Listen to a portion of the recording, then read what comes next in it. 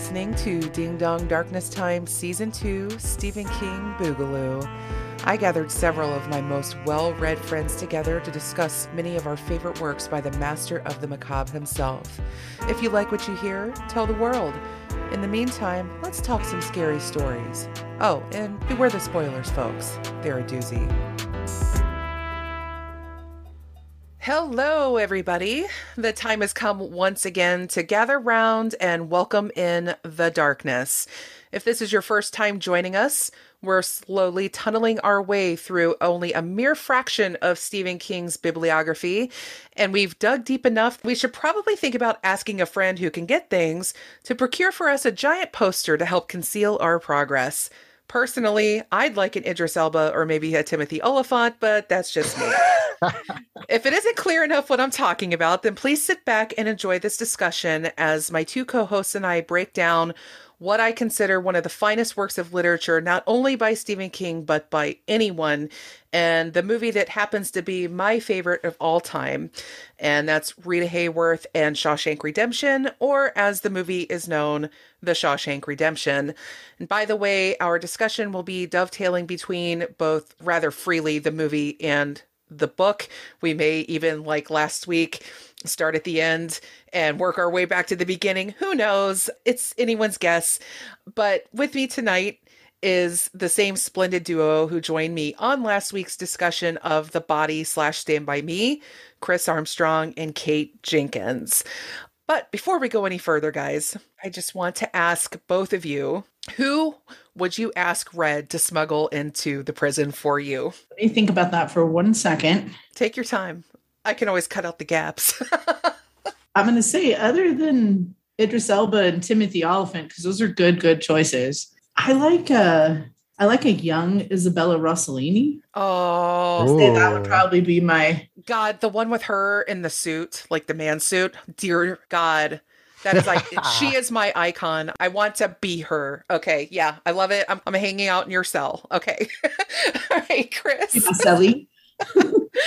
I was going to say, if I wanted a badass woman, I would choose Lena Olin from like the Alias years where she was Mommy Bristow. She was... Yes. I don't know why I was so like enraptured by her. She just seemed like a very graceful, but like kick-ass person. But if I have to go by another person, this is really tough. I mean, like Kate said, you made two great choices. How could you not go wrong with Tim or Idris? Oh shit. I don't know, guys. It's hard, right? Put you on the spot. Is it supposed to be a crush? Is that what we're talking about? Yeah, like who here? do you want a big fat poster of in your prison cell to just stare at? You know, look at the poster for a while you're right. This is a very important. Like, think about Andy and that shot of him on the floor, like staring up at Rita Hayworth. Like, that's you staring up at. I'll say this might be an odd choice, but I'm going to stick to it because it's the first person who came to mind. First off, I'm very bad at answering questions out of the blue. My mind just goes, no knowledge for you. It just locks up and it's like everything you think you want to know behind this brick wall. You'll have to tunnel through it, much like Andy Dufresne did to get to it. So here's what I have. It's Manny Jacinto from The Good Place. Ooh. He plays a very goofball character, but I think he's a very refined looking guy and wouldn't mind taking a little look at him from time to time. I think Kelly from Press Play and Scream would really appreciate your answer. She is a big Good Place fan. Oh, okay. Yeah, she might. My even have second that choice was Kristen Bell because also a fantastic choice. You know what? We'll be in cells next to each other. I'll have Dax Shepard. How about that? We'll have. Yes. Right. Oh my God. I want Dax Shepard from the movie, the space movie that he did, Zathura, when he was an astronaut. I had such a crush on him from that movie. Dear God, he was such a cutie. Of course, the joke is if you put Zach Braff and Dax Shepard next to each other, would anyone be able to recognize that it's different people? Definitely. They apparently still get confused when they're out in public. It's hilarious. That's funny. That is really funny. It's great. I have to say there was a commercial with Zach Braff and who's the guy that he was in with Scrubs? Oh, Donald Faison. And like Donald Faison looks the same. Locked in time. Locked in time, that guy. Yeah, it's impressive. Like, damn. How lucky, right? If we could only be that way. Yeah, my goodness. I'm so glad we broke the ice with this discussion because I feel like the rest of it is going to be, well, I don't think it's going to get too dark per se here. A little bit.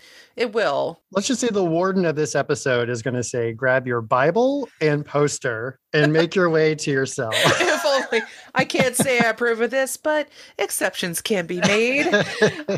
So, Shawshank Redemption. I, of course, as before with all the other episodes in this season, I like to get the brass tacks out of the way, and then we can kind of just come at this thing. As I said before, we are going to be talking a lot about the book and the movie kind of concurrently, and that's mostly because I feel like the movie probably has the strongest cultural pull or knowledge among most people, and that will explain why the movie bombed in the box office when it was released in 1994. And people hadn't heard of it. They didn't like the title. They didn't know what it was about. So it just showed that people didn't really know about this novella by King. But once it hit DVD the following year, it became a legend. So anyway, like The Body, Rita Hayworth and Shawshank Redemption was published in the 1982 novella collection, Different Seasons. It's told from the point of view of Red, an inmate at Shawshank State Prison in Maine, who is doing a life stint for murder. He met a man named Andy Dufresne who came to Shawshank Prison after being convicted and sentenced to dual life sentences for shooting his wife and her lover to death. And Andy ended up changing the lives of nearly everyone he came in contact with during his decades there. And already the narrative device used in this story should feel pretty familiar. King has used it several times before, where the narrator is an observer telling the story of someone or something mythic in nature. But it's also common to a lot of folk tales, and especially Bible stories. And I plan to circle back to that last one in a very big way later in the show, so bear with me here. Meanwhile, Shawshank does something a little different with that device, which is, while Red is focused almost entirely on the story of Andy's time behind bars, we eventually come to find that the story isn't exactly about Andy himself. The redemption in the title is referring almost entirely to that of Red, but it's one of those things that you kind of have to think about when it's over, because we're so focused on Andy's story and Andy's plight that Red almost feels like a background character, or like he's just a voice, but he's so much more than that, which is really the beauty of this story. Now that I've gotten that out of the way, I do want to take a couple seconds to talk about the crime itself that Andy was convicted of and the legal proceedings, because, well, we're all true crime enthusiasts here. And also, one of us has a law degree. It's not me or Chris. I was going to say, not me. Who's left? I got so, I feel like I just kind of, sorry, Kate, we're just going to take advantage of that fact for a little bit. Is it criminal law, Kate? No, I was a family law lawyer.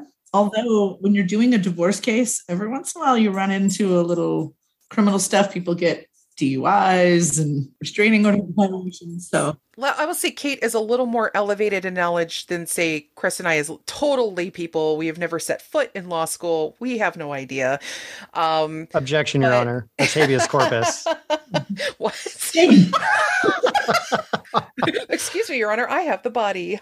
Counsel is leading the witness. Doesn't that mean I actually have the body? Like, I have a body in the trunk? Or maybe not the same thing. I committed a habeas corpus. Do you have a body in the trunk? I wouldn't be shocked if you did, quite frankly. No, you're not the first person who said that to me today. If I had a nickel. My reputation always precedes me. I will say that as a family law lawyer, I was in court a lot, like 3 times a week, I would say. And you get really, really comfortable with the rules of evidence. And the rules of evidence between civil and criminal, and family is obviously civil and criminal is criminal.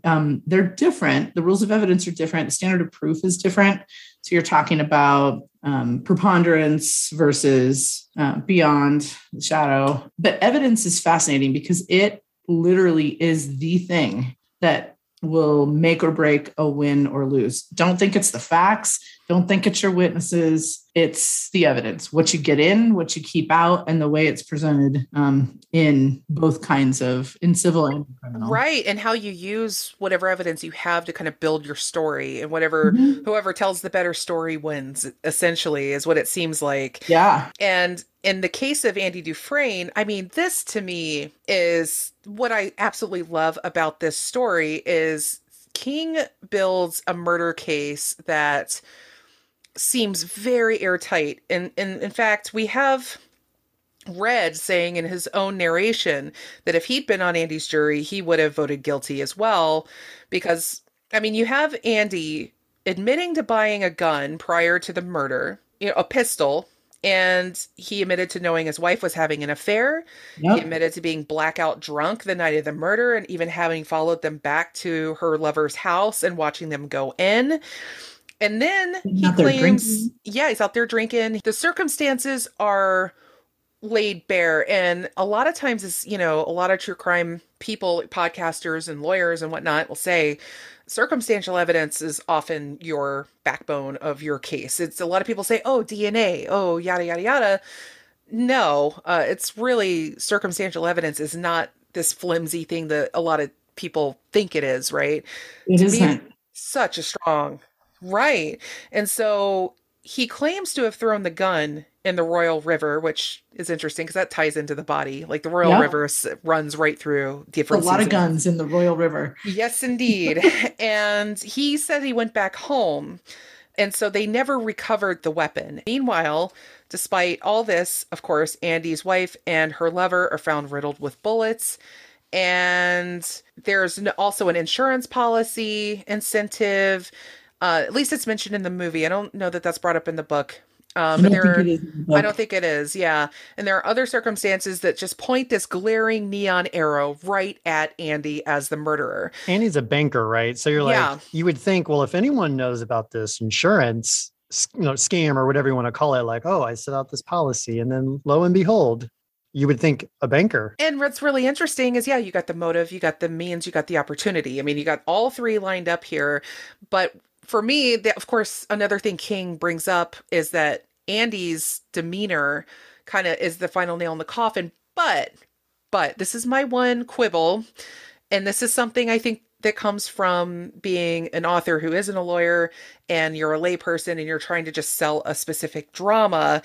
Andy probably would not have been on the stand testifying in his own defense. That's kind of my feeling. If he had even a semi-competent public defender, they wouldn't have had him anywhere near that stand. You think because of his demeanor, they wouldn't? I think so. And I think definitely, I think they probably would have said, no, dude, you look like a cold-blooded killer on that stand. And then King even describes him that way. He's chilly, But what do you think about that? What do you think about Andy being on the stand? The first thing I think is that with all the true crime podcasts I listen to, if I was listening to an episode and they were presenting this evidence of, he knows she has a lover and he's bought a gun that matches the ballistics and he's sitting outside the house drinking, I think it would be almost a foregone conclusion that the podcast listeners and the podcast hosts would be saying, yeah, we all get it. It's the husband. It's the boyfriend. It's always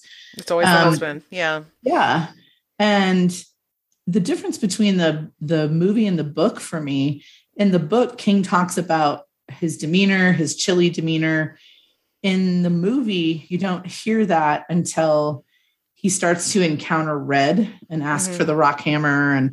And Red's trying to figure him out. Like he's kind of keeps himself separate from the others, which I think there's a reason for that relates to what you were talking about Bible stories and some of the mysticism that's in this. Yeah. But I think his chilly demeanor, would I, as a lawyer, have put him on the stand? I think lawyers in any criminal case, whether you're talking about a murder or DUI, that's the question is, do you put your defendant on the stand? How are they going to come off and how are they going to relate? How's the jury going to relate to them? As we just saw play out amongst celebrities. I don't know what you're talking about. I have never heard of such no idea in recent times. What?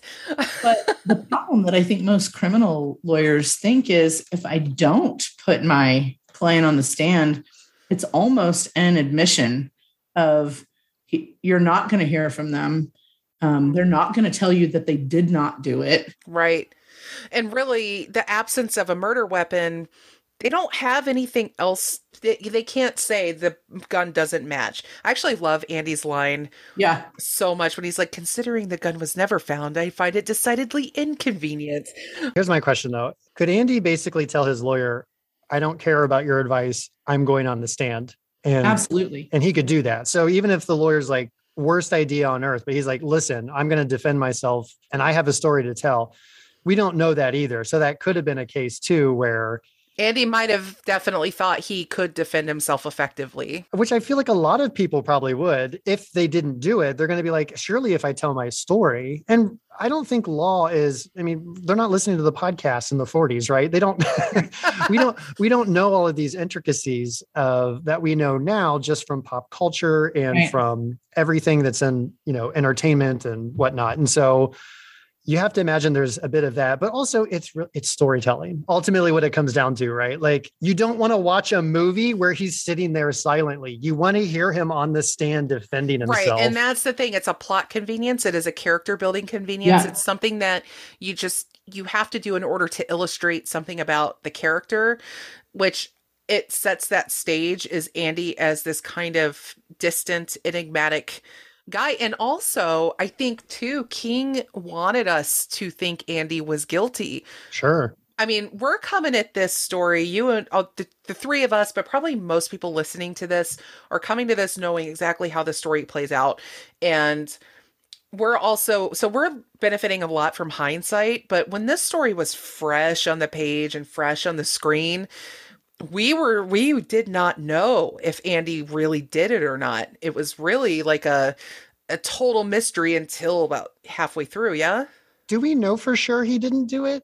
I guess that's my question, because part of the whole joke is not the joke, but the whole concept of this movie is like, Red's like, I'm the only guilty man in Shawshank. Like everyone else is like, I'm innocent, lawyer fucked me, all that kind of stuff. I guess with the Elmo Blatch story, we can assume, but I'm like, could that also be, are we making assumptions like the people on the jury made for his case? I don't know. I think that's a question. I think the percentages change.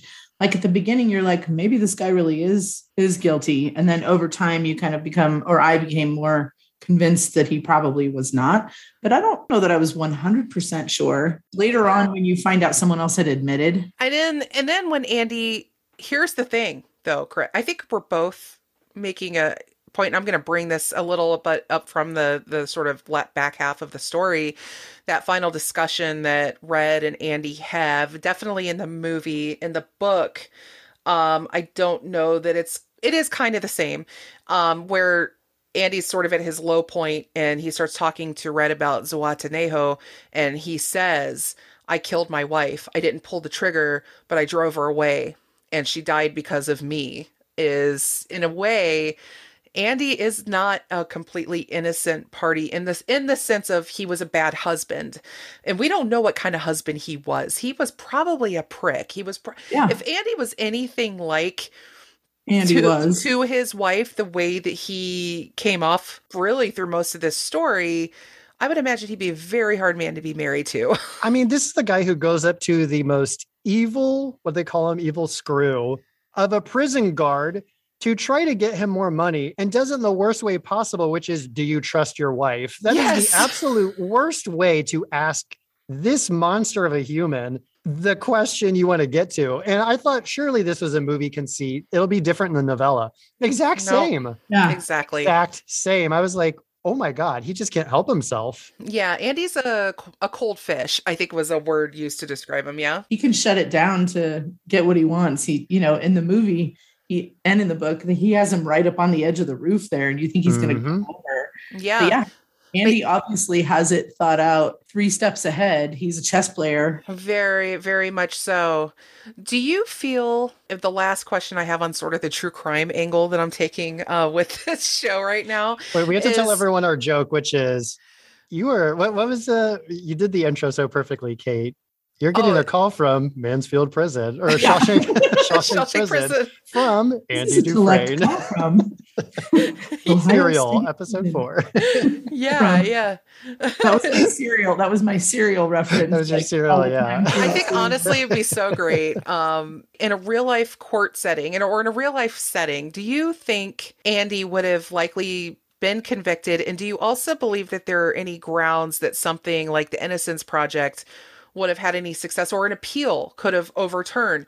They could even say, like, they could argue on appeal, which it wouldn't probably work given what I know of appeals nowadays, is they could say his lawyer was incompetent for letting him or for, allowing him or not advising him to get on the stand, or they could Always. say that, right? It wouldn't make any difference. But I feel like his conviction would probably be upheld even in absence of the murder weapon because of all the circumstantial evidence, right? I would take that bet any day. Like, I would take that appeal. So the first thing on any criminal appeal is ineffective assistance of counsel, always.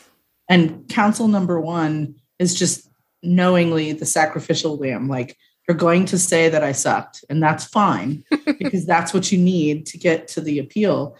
I would take the appeal because I think you could force at an appellate level where you're outside of a jury's purview, you could probably force those evidentiary things. You have nothing. Yeah, there is no physical evidence. You have no evidence whatsoever.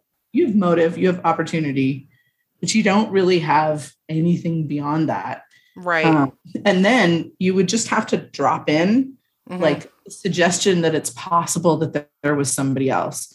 So defense counsel just needs to start looking, are there any other home invasions? Are there any other rapes or murders in the nearby area?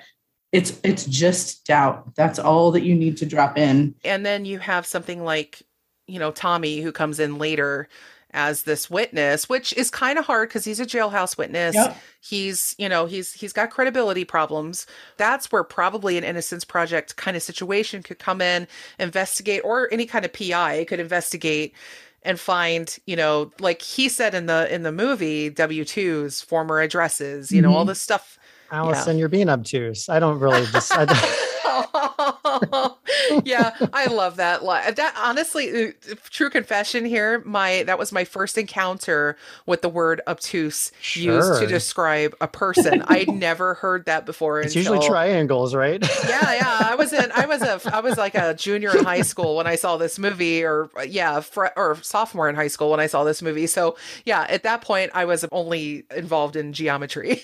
So that was my context for that. And I have to say, one other interesting thing I was reading and doing some just kind of background research on on this show is that apparently forensic ballistics did exist in the 40s. I don't know to what extent or how readily available it was, but the whole idea is like, if Andy just held on to that gun and didn't throw it away, they might have been able to prove the bullets that killed his wife and her lover. He would have been instantly ruled out. He would have been ruled out. Did not come from his gun. So in some ways, his doing that almost sealed his fate, which I was like, oh man, that's like it's never discussed, but what a knife. They might have tried to still press a case like maybe he had another gun. I would feel like they would be desperate enough, but I feel like if they couldn't prove that he had another gun or...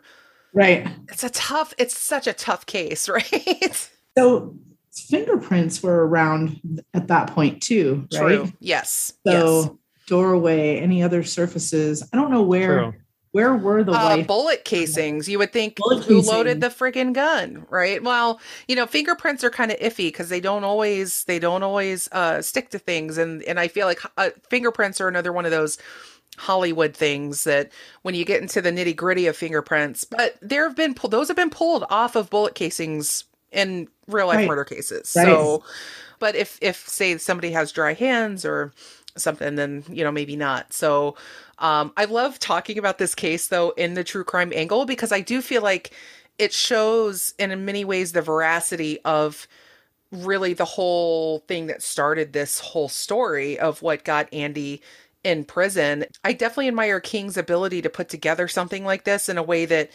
it would be impossible, especially by the standards of 1947, which is when he was sent away, to be overturned, that there would be anything that could absolve him. If this happened now, I think we could probably find other exculpatory evidence. Could get microbial DNA and like do it, all that kind of stuff. Yeah, they might even be able to go like, okay, but what's also messed up is, of course, they could prove his car was there because the tire tracks were there, and there was all these other the proof. If he hadn't gone to his house, what's also really messed up is that the sort of perfect storm of bad luck that happens that the night that you're there thinking about murdering your wife and her lover and you're drunk off your ass, you go home, it's a goddamn home invader that comes in and does it. Yeah. Like that to me is just. But that's why I say, can we fully trust Andy and Tommy? Are they reliable? I don't know. Like, I want to believe them, but I guess as we're sitting here talking about it, it just entered my brain of like, we assume he's innocent, but do we actually know? He's such a cold, calculated person. I don't know. I feel like he is. I do feel like it's one of those things of where your demeanor and your actions can portray you in a certain way that can really fuck your life up if you are in the wrong circumstance. You know what I mean? So a guy like Andy, he was perfectly happy to embezzle money and commit fraud to open a library. I mean, you're in what prison. What else is this guy capable of? Well, see that also, I'm glad that you brought that up too, because that's another kind of rabbit hole subject right there of what happens in so many instances when people go to prison, especially if they're guilty of lower level crimes, that's where they go to learn how to be a criminal. That's what Andy said. I'm an innocent man. I had to go to Shawshank to be a criminal. And that's so in so many cases, right? Like people who are put in prison for drug offenses, they go in prison, they become even harder drug addicts. Oh, and masters of whatever the thing is, because they go and learn from those people. You're in crime college. I mean, that's basically that's what prison is. So, but definitely Andy has a streak of Machiavellianism without a doubt. I mean, he's a banker. So I think that's, again, plays into that. You already have this whole cold streak of I think high level bankers like he was. Yeah. He wasn't a pediatrician, for crying out loud, Veterinarian. Yeah. At least unless you're the vet from Better Call Saul. Yeah. Right. It's like, that's a great true crime show. Oh, it really is. Do you guys remember the case where, and I cannot think of the name right now, but the father was like out playing basketball. His wife and his 2 kids are murdered. And he used to work for the police department or the sheriff's department. He comes home, finds them like murdered. The kids are in the car, and everyone is convinced. He's got DNA evidence on his clothing because he's picked up and held the children. And like everything, all of the facts are this guy did it. This guy did it. He did it. And it ultimately turns out that it very clearly was someone else, actually an escaped convict. Oh my gosh. Who did the murder. But this guy went to jail, and years and years and years and years of appeals and attempts to resolve it. And this is a straight white male who used to be a police officer who had friends in law enforcement. So when you're talking about like all the bad luck that can exist, that's what this guy experienced. And it took forever. I remember that case. I cannot remember the name, and I don't remember what podcast I heard it on, but I definitely heard that. Did True Crime Garage do this? I'm sure. Yeah. Okay. By the way, shout out to True Crime Garage. Love, forever love. Which you turned me on to, Allison. Yeah. I love it. It's one of those shows that those guys in Going West, that's another one. They do such a great job. They're a lot like True Crime Garage. Heath and Dabney. Yes. Oh my God, they're so great. But the elements of this case really seem at least solid enough, especially by the standards of American justice in many ways, especially back then. So at this point, when Andy enters in, his fate is very well sealed, and we really don't know what the appeals process is like, or if there is one, or what the case is in Maine, what the laws are in Maine. King doesn't get into those things. He only has like parole. Like the book gets into the parole aspect of things a little bit, but Heartbreakingly with Brooks, one of the other oh characters. yeah. Oh. Oh God, yeah. Mm. Brooks is a interesting character. I'll go ahead. We'll go ahead and get into Brooks because I feel like we're already leading into sort of the existential element of this story, which is Andy comes in and he has a different air about him. He's new, obviously, to prison. He's never broken a crime in his life that we know of. But he's new to this. Everybody that he meets along the way is a quote unquote institutional man. And you'll hear that word a lot, institutionalized, institution.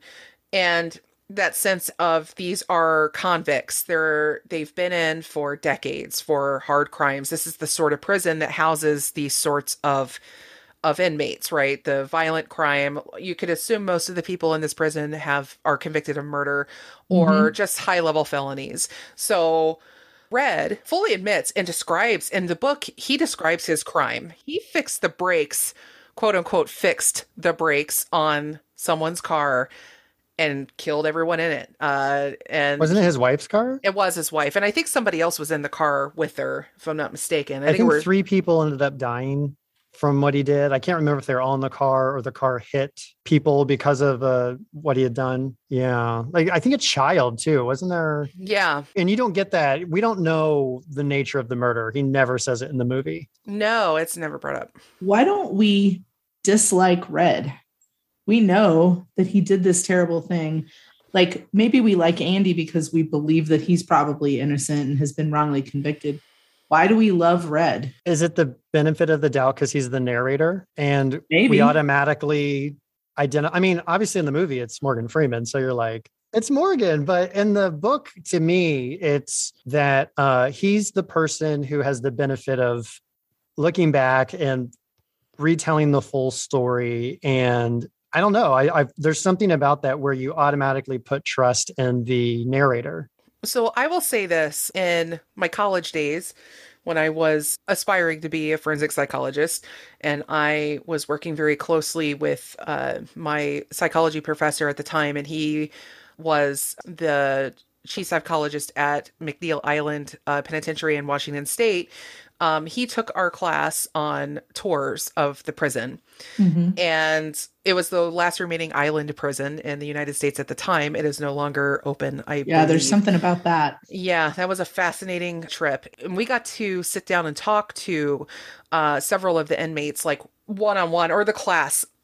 Like, they would bring them into a room and we would have a conversation about them. And you could tell the ones that were being very diversionary in their language. They were speaking in very passive voice, or they wouldn't put themselves in their crime, right? They had a distance between it, almost as a way of shying away. But there was one or two that were very honest about what they did. And they were also very obviously remorseful about it, but they didn't shy away from it. They didn't use language to cover their asses. They were very forthright about, I killed a person. Yeah. This is what I did. And there's something about that garners a lot of respect, even though you know what they did. And at the same time, they're very likable people on a base level. If I didn't know that this person was a murderer, I would enjoy sitting and talking and having a beer with them and never knowing or whatever. So there's like an element of honesty and charisma that come into play. And so why do I root for Red? Why do I like Red? I think it's because he doesn't hide what he did. He even in the movie, we don't know his crime, but he says only guilty man in Shawshank. He knows exactly what he did. And he has a clear element of like, and I hate myself for it. I think there's something about that. Like if Red was anything less than honest about his own guilt, he would be shady and we wouldn't be rooting for him in the same way. So as the narrator, like Chris said, there's so much chaos going on around all of the events. There's the fraud, there's the embezzlement, there's the abuse by the guards, there's the relationships of the inmates. And Red is like he's a sane voice. Like, he is a reliable narrator. He doesn't lie. He doesn't hide things. And so you're right when you say that the title Redemption, it's as much or more about Red's redemption than it is about Andy's, because I don't even know how Andy necessarily feels about, probably doesn't feel like he needs to be redeemed because he believes he knows he didn't do this crime. He's somehow still able to like bide his time, 2 decades worth of time. Where you have someone like Red who's been sitting in prison for 20 years by the time Andy gets there, and by the time Andy busts out. In the book, they add it's an additional 10 years.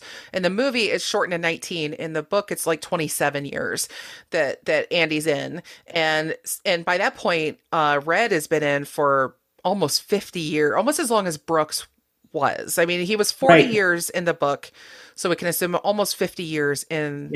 I'm sorry, 40 years in the movie, so maybe 50 years in the book. So by that point, especially, it's like, okay, how long is long enough? That is a question that comes up regularly in this story. And who decides that, and what purpose is that serving? Bart, the guy that I just mentioned, the psychologist friend of mine, we've had this discussion numerous times of like, why do you think someone needs to be in prison for, say, 60 years for such and such thing? What's the basis of that? It's pure emotion is what it is. It's because we want to punish someone for as long and as hard as we can. Yeah, pure punishment. Why is that exactly? The story touches on this a lot. It's like they put you away for life, and that's exactly what they take away from you. They let you out when you're used up and you got a few marbles rolling around in your head and you are basically useless to society. Even if you're not institutionalized, quote, unquote, that's what they say, right? Like that's how Brooks couldn't make it on the outside. He was basically his entire life at Shawshank. It's a little more understated in the novella, but the voiceover and just the montage that when Brooks writes that letter, heart wrenching. I don't care how many times I've seen that movie. It is a gut punch every single time. You know, he's like, I go to the park to feed the birds. I think Jake will show up, but he never does. Like, that's just like that bird was like the one friend on the outside he thought he could maybe get a chance to see. It's awful. And it's just so sad. One thing I love about what Darabont did in the adaptation of this is that there was a bird named Jake in the book. It was another inmate that had him, and he was the one who was in for a long time. He raised Jake from a little baby birdie and then set him free from the plate shop before he got out, and then they found Jake dead right nearby, like after this inmate left. That was apparently filmed, and it's a deleted scene. Oh, okay. So they actually filmed that after Brooks left, they found him in the prison yard. Because that the bird himself was also institutionalized in his own way, which a lot of animals are when we take them in. I mean, even our own, like my cat would not survive, without us. So this whole idea, and I love that Frank saw the need to make Brooks into what he was in the movie, because you need this visual representation of the institutionalization of these inmates. And he also represents this sort of like this invisible prison that we need to escape. It's not just the walls, it's in your mind. When you leave, he's so afraid all the time. That's all you hear. And even Red, brings that up much later too. I'm just tired of being afraid all the time. Tired of being afraid all the time. That line really struck me, because the sadness for me about Brooks is, in prison, he was somebody. He was the librarian. He had these relations based on that. He had some control, some freedoms. On the outside, he's just a grocery bagger that has a crappy boss, The whole idea of someone who is been in prison this long, it makes you wonder, like, it's almost crueler to let him out than you think. You're giving somebody their freedom, but freedom is one of those things that when you aren't trained to use it properly, you don't know what to do with it. It's kind of more of a burden than it is a gift. And so this idea of like, hey, congratulations, it's almost like you just hand someone this really advanced tool that they've never seen before and expect them to just build an airplane with it. And a whole lot of decisions that they didn't have to make. It's like that final dehumanizing cherry on a shit sundae. It's like, we've gone ahead and we've kept you in these walls for 50 some years. And now here you go. And in real life America right now in 2022, you have people being let out of prison with no more than like a $40 check. And they're not even allowed to leave the jurisdiction in which they were arrested. So a lot of times they are being sent back to nothing. For what? They have not even the benefit always of a halfway house. Right. They're almost Or certainly going to family or do. support. Yeah. And so when Brooks talks about maybe I ought to, get a gun and rob the foodway, and maybe I'll shoot the manager for an extra, I mean, it's funny, but at the same time, that's exactly what happens. Oh, recidivism with stuff like that is amazing. I mean, there's a point, amount of time that you spend in prison that once you're past that point, recidivism rate or the reoffense rate goes up so high for that reason. At least there's a place to sleep, there's food to eat, there's people around. And maybe if you're lucky, you have some role. You're the guy who gets things, or you're the librarian, or you're the guy who helps the warden defraud, whatever. So the whole thing is built on rehabilitation, but it's like, what are the mechanisms by which you're rehabilitated? You're sitting in this pocket universe with your thoughts that don't operate in the real span of time. And then somehow you're going to leave this alternate dimension, go into the real world and be fully integrated and a member of society who is productive because you are seen as part of society. How does that even happen? And good luck finding a job, right? And you put convicted felon on your job application. And you're 7 years old. Yes. And you're being released as an old person. It is hard enough for a non-convicted 50-year-old person to find a job, let alone one freshly out of prison. Mm-hmm. Yeah. And if they don't have good family, or if they don't have a good stable situation to return to, they're right back in. And it's a revolving door, and it's all part of that whole system. And I feel like King explains this in such a beautiful way, and demonstrates it. There will be people that will argue some of the veracity of what happens inside prison, but I feel that some of those creative liberties can be taken, but overall, the description of the prison system and how it works and what it does to people, when Red says these walls are funny, they are. First you hate them, and then you come to depend on them. And that is the damn truth. Have you guys ever listened to the podcast Ear Hustle? No. So it's a podcast made by two people. Earlonne Woods is one of the hosts who was in San Quentin for many, many years. In fact, when they started the podcast, he was still an inmate. He's out now. Oh, wow. And then the woman that he does the podcast with, she had a grant to come and work with inmates. And it's prison stories. And it is amazing. Like it's so amazing because it really talks about the way that prison changes you, especially long time. And how it can institutionalize you. And I think it's like in the third season when he knows he's going to be paroled, and he's scared out of his mind. Like, he talks about it. He's like, I'm going back to the same area in California where I came from. Right. Family and friends. Are they going to accept me? Are they going to reject me? Some of both. What am I going to do? How am I going to be able to stay clean? And he's probably, I want to say 40 at the time that he gets released. He's not like Brooks or Red ultimately, who are much older. It's a fascinating podcast that looks at what the walls are funny. I would love to get in touch with them possibly because I'm doing a season on prison, and I'd really love to talk. Yes. Yeah. Yes. Nigel Poor is the woman's name that he does it with. Earlonne Woods and Nigel Poor. Wonderful. Thank you for that. I could expound on this honestly for hours and hours and hours, but I feel like King reveals so much of his own internal values with the way he tells this story. And I feel like, sometimes a writer will open themselves up to show some of the deepest, blackest parts of their psyche. Like he did, say, in Pet Sematary, which, last week we talked about. I'm sorry, the week before last, when we talked in the Pet Sematary episode, James D.F. Hanna and I, about how King almost didn't like where he went in that story because there was too much nihilism involved. And it didn't reflect how he tends to see the world.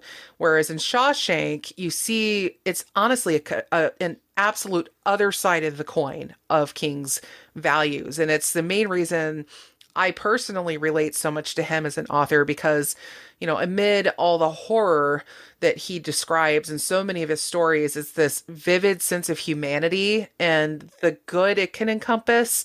And I feel like that's also why this story is so popular among the mainstream and why it was such a huge hit once it was released on DVD and people started giving it a chance and they sat and watched this thing. They were completely blown away by it. It is still the number one rated film of all time on IMDb. Number one over The Godfather, which is number two.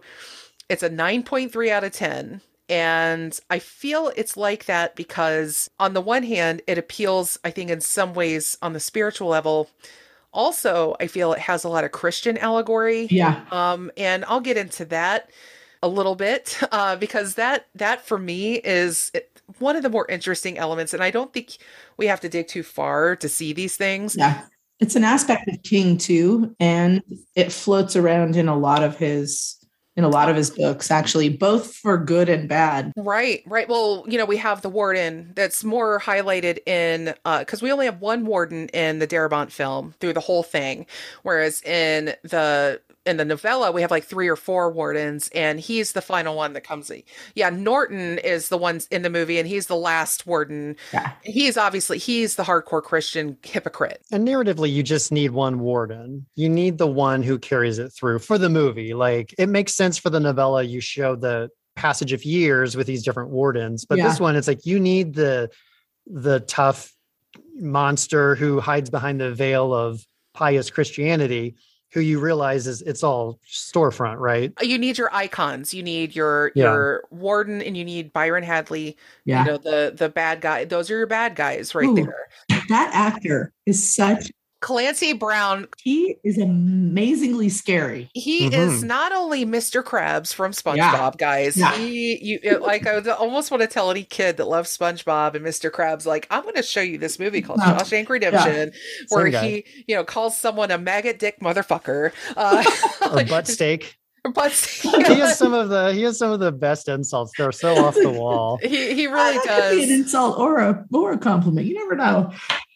But, back to the Christian allegory aspects, I wrote a couple of things down to point some of this out. Like, we have an innocent man being convicted of a crime. I mean, that is very much a, Jesus allegory right there. Mm-hmm. And then we have, during his incarceration, he befriends prisoners, reforms the prison from within, of course, by building the library, helping many of the prisoners get their high school diplomas. Yeah. And then in the movie, which honestly is one that always gives me goosebumps, even when I think about it, the Madame Butterfly scene where he's playing the opera and people are looking up at it. They're in the prison yard, and that crane shot of all of them looking up and this music playing. And then my second favorite shot is you got the warden knocking on the door saying, "Let me in here." And Andy leans forward, and the iciness in his eyes, that defiant look when he turns up that volume. And apparently Tim Robbins ad-libbed that. That wasn't in the script. Oh, really? He added that. Yeah. Oh, I didn't That's know that. amazing. Isn't that great? God, it's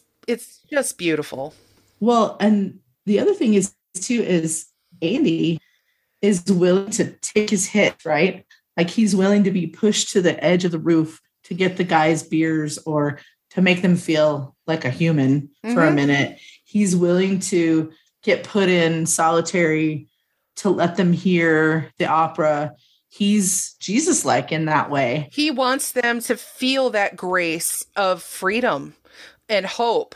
And that's part of the reason I feel like he's a cold fish on the outside, but there's more to him. And I think that's part of the enigma of him. And also it serves to demonstrate that buffer between Red and Andy, because Red can't be in Andy's head. He's only showing what he can see, right? But we see these actions that Andy is doing. And there's also him, of course, allying with the guards and finding ways to ally himself with the powers that be so he can help those around him. And it, like I said, there's that Machiavellian aspect, but it's also like, it's white collar crime. I guess I just don't look at it quite the same way. It's like, okay, but you're using a lot of that money and a lot of that other money that he got for the library was stuff that was from his own work. He wrote the government multiple times. Like, he was the bug, the gnat in their ear for 6 years. He wrote and got that money. So that was perfectly legal appropriated funding from the state of Maine that he got that library built. But he did it through currying favor. It's like he knew how to make the right moves with the right Mhm. people to get the warden to say to him, "You go ahead and write your letters. I'll even mail them for you." Because he doesn't believe that Andy as the rebel, which if you think of Jesus as a rebel, Hmm. he doesn't believe that Andy can accomplish anything. Yeah, I'll send your letters for you. They're not going anywhere. As Jesus does, and he ends up exposing the corruption, right? And so, and standing up to it in a way, when Andy finally sees that he has this chance for getting a new trial and all this stuff with Tommy comes out, Right. and then he ends up confronting him and saying, "I'm not doing it anymore." And then, of course, the warden threatens him, casts him down Yeah. in the hole for 2 months.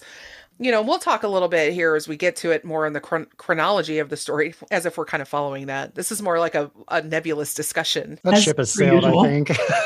Chronology at this point? Come on. When, of course, Andy ends up pulling his big surprise at the end, and in the movie especially, a tool of misdirection is used when we think, again, put yourself in the shoes of someone who's seeing this movie for the first time and isn't Right. aware of the plot in any way. Spoiler alert, he does escape, right? He's been planning his escape from prison for a very long time.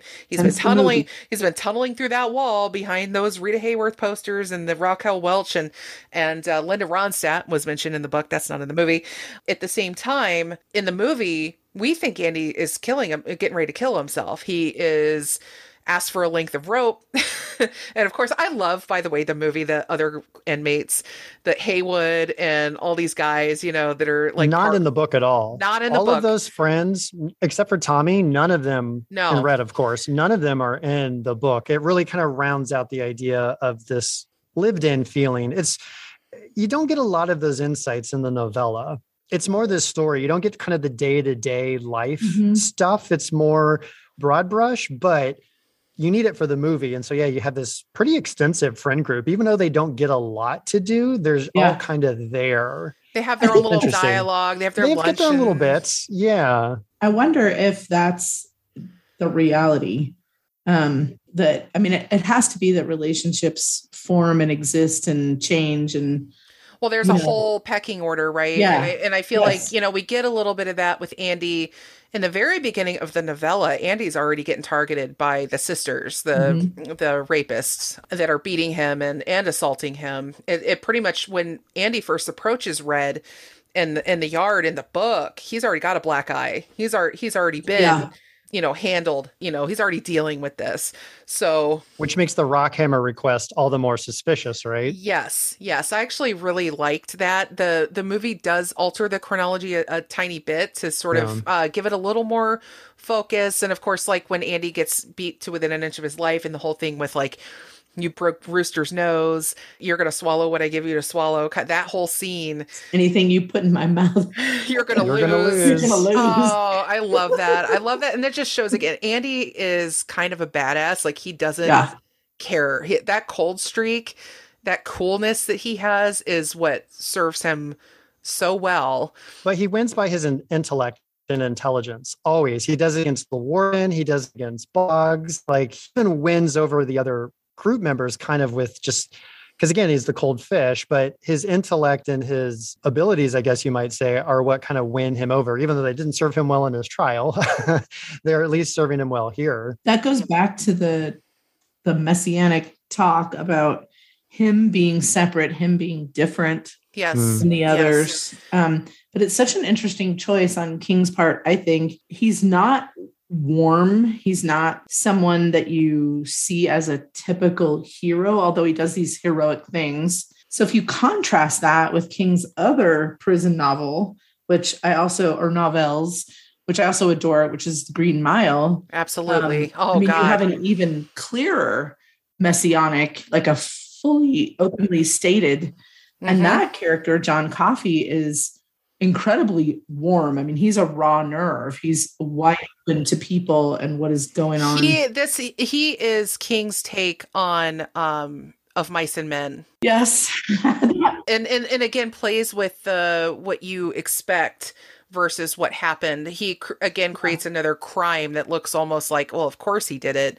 But yeah, you're right. The messianic thing is, I think, a regular trope. And of course, the one that really brings it home here is, of course, when Andy makes his escape, they go and they find his cell empty, which is like the empty tomb after the crucifixion, right? Because at that point you're thinking Andy's at his worst point, and so yeah, he's brought the lowest he's been brought, and then he's gone. And then of course we see this whole rebirth. It's the whole escape is a symbol of rebirth from going down that long, narrow, dark, dank tube, obviously not full of shit, hopefully, when you're being born. Like, that scene, by the way, in the film is depicted pitch perfect. Everything from when he's busting open the pipe with the rock to the timing of the thunder strikes, and then he's going through the tunnel, squeezing through that tunnel. It is amazing. The one thing I will say, can movies stop making lightning and thunder happen at the exact same time? It doesn't happen. Stop doing it. Well, here's the beautiful thing. And lightning doesn't go.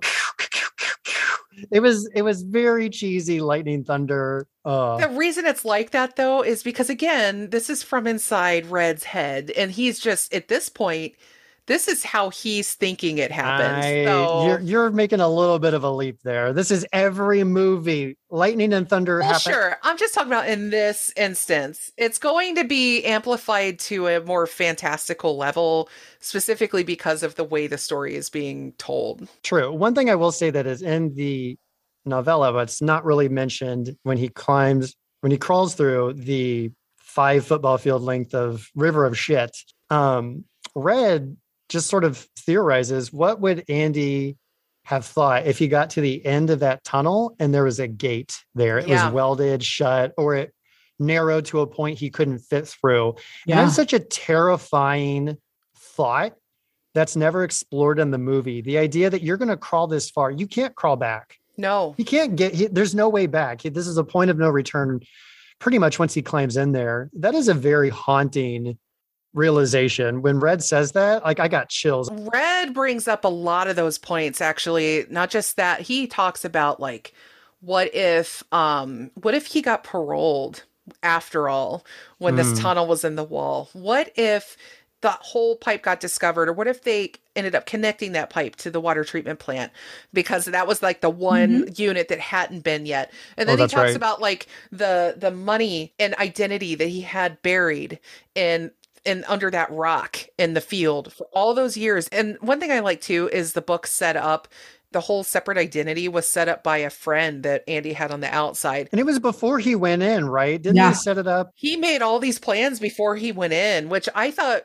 was more interesting in its own way. That guy, that friend on the outside, died, so Red talks about, what if a parking lot was built where that wall is under 10 feet of concrete? The whole thing is just the land of ifs, right? Yeah, that could drive you insane. Yes. And we've all had, I think, life events where you think, if this had happened differently, or if I had done this or hadn't done this, what would it have been? Yeah, because it really is so many factors. If one little thing went wrong. Well, and even to reverse back and go to the Christian element, he has this little rock hammer inside the Bible that in the movie the warden picks up and is holding when they're searching his cell. And back to him.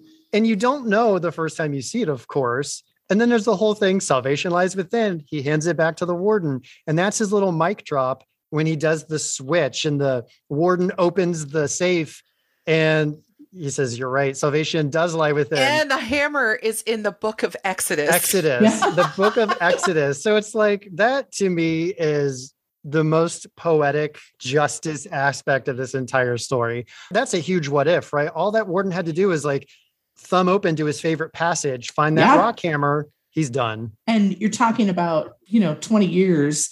That flat out disturbed me. The idea of just picking with the rock hammer for that long and making this much progress every night, because you can only do it for a little while. You don't want people to hear you. This is one of my favorite elements of the book that is kind of very offhand mention, because in the movie, Andy keeps his little one person cell the entire time, but in the book, he ends up with a cellmate for like That's 9 months. And he has to stop. He has to stop digging, and the guy that he shared the cell with felt a draft. Yeah, and that's and right. Andy wouldn't let him touch any of his stuff. And the room was always really cold. And so Red looks back on that is like, oh, so that was going on back when he had the cellmate for 9 months. He would have been gone even sooner than that, and maybe would have bought him another year if they hadn't had that one cellmate during that one warden transition or whatever. So there were so many things that could have haunted anybody, but also he had gotten to the point where he couldn't back out. He was stuck. And we don't know. It's not revealed really in the movie. It's still treated as a guess on Red's part how Andy even discovered this. In the movie, they make it look like Andy was going to try to carve his name in the wall with the end of the rock hammer and a chunk of the concrete fell out. That was like his best guess, but we still don't know what caused Andy to start digging in the first place. Doesn't Andy say that he hadn't really thought about it until he asked for the rock hammer from Red, and Red was like, well, yeah, I guess it would take you 100 million years to dig with this little hammer through the wall. And that gave him the idea, just the patience involved and all the what ifs. So the subtitle to the story is Hope Springs Eternal. And you have to believe that the whole time he's like, I just have to hope. I just have to hope that the what ifs aren't going to get me and that I'm going to get to the outside, even though it's been 20 years and I'm 55 years old. And you know what I mean? It's just, it's hope. And I think in the novella, doesn't he Red surmises that maybe Andy got a hold of some blueprints of the prison, like when he's in the warden's office or something. But you're right. He never quite knows. We do see that scene. What's interesting to me is in the novella, his first request is for a Rita Hayworth poster. Yes. And then over the years replaces them. In the movie, he asks Red to smuggle in Rita Hayworth when they're watching one of her movies. Yeah. And he's like, give me a couple weeks. And then he gets the poster. So it makes me wonder, was this, to your Machiavellian point, Allison, did he ask for Rita Hayworth knowing Red would like think to get a poster? Was he like playing that second layer of chess? Or did he make it as a comment? Red sends him a poster and then he has the realization, like where in the time frame is he carving and getting the poster? We don't know. You're absolutely right, because in the book, they talk about how Andy came to him and he was like super excited and like very high strung, like something was eating at him. But in the movie, he looks like he's having a good time at the movie. You don't really get the sense. Yeah. Again, we're trying to like almost apply hindsight to it. But if you're trying to watch it through the eyes of someone who's never seen it before, you're looking at Tim Robbins in that scene. He just looks like he's having a nice time. He doesn't look super excitable or anxious or anything. And it's like almost that. Just a joke, like, hey, I hear you get things, that people want. He's like, I've been known to locate items from time to time. Let me read a Hayworth. It's almost like a joking conversation between friends. Don't forget that between the time Andy asks for Rita Hayworth or the poster and the time that it comes in, is when he has the worst encounter with the sisters. That's right. And he's in the infirmary for like a month. You have to wonder too, at what point did Andy really break through between, like, how long did it take him to actually break through and actually make the decision to go? Because I feel like there had to have been, and I think it might have been the novella that touched on this, is Andy dealing with his own sense of institutionalization and making that decision to do it. Because that's an element as well. Yeah. And there's that great line that Red says in the novella where he's like, I imagine Andy stared at that poster and imagined that he could crawl into it and get out of here. Yeah. Mm-hmm. Like, so basically he's like, I think that poster was his portal out. And lo and behold, it ends up being his portal out, just not in the way that Red is kind of theorized. I think the movie builds the revelation of the escape so perfectly. The way the warden throws the rock at the poster, and then you all of a sudden hear it dancing down and hitting something. And then he reaches through what almost appears to be like the belly button of Raquel Welch. And then the shot of him pulling the poster off in that tunnel shot, fading back. It is so gorgeous. Because like the warden is unhinged at this point. He's screaming like, Red, you know something. Like, what about Fuzzy Britches over there? Like he's just unhinged. He's like, of course, no one knows anything. Yeah, and he's like, hallelujah, it's a miracle. That's right. And then you just see this look on his face like, the fuck? Like he's just mind blown. Well, and think how flimsy a poster is to cover that much. Oh, yeah. You would think it would be like swaying with like wind and suction, but it's, those little details that are in the novella that are so easy to appreciate because they're not in the movie and they wouldn't make sense in the movie. There's no way to really put those into a screenplay.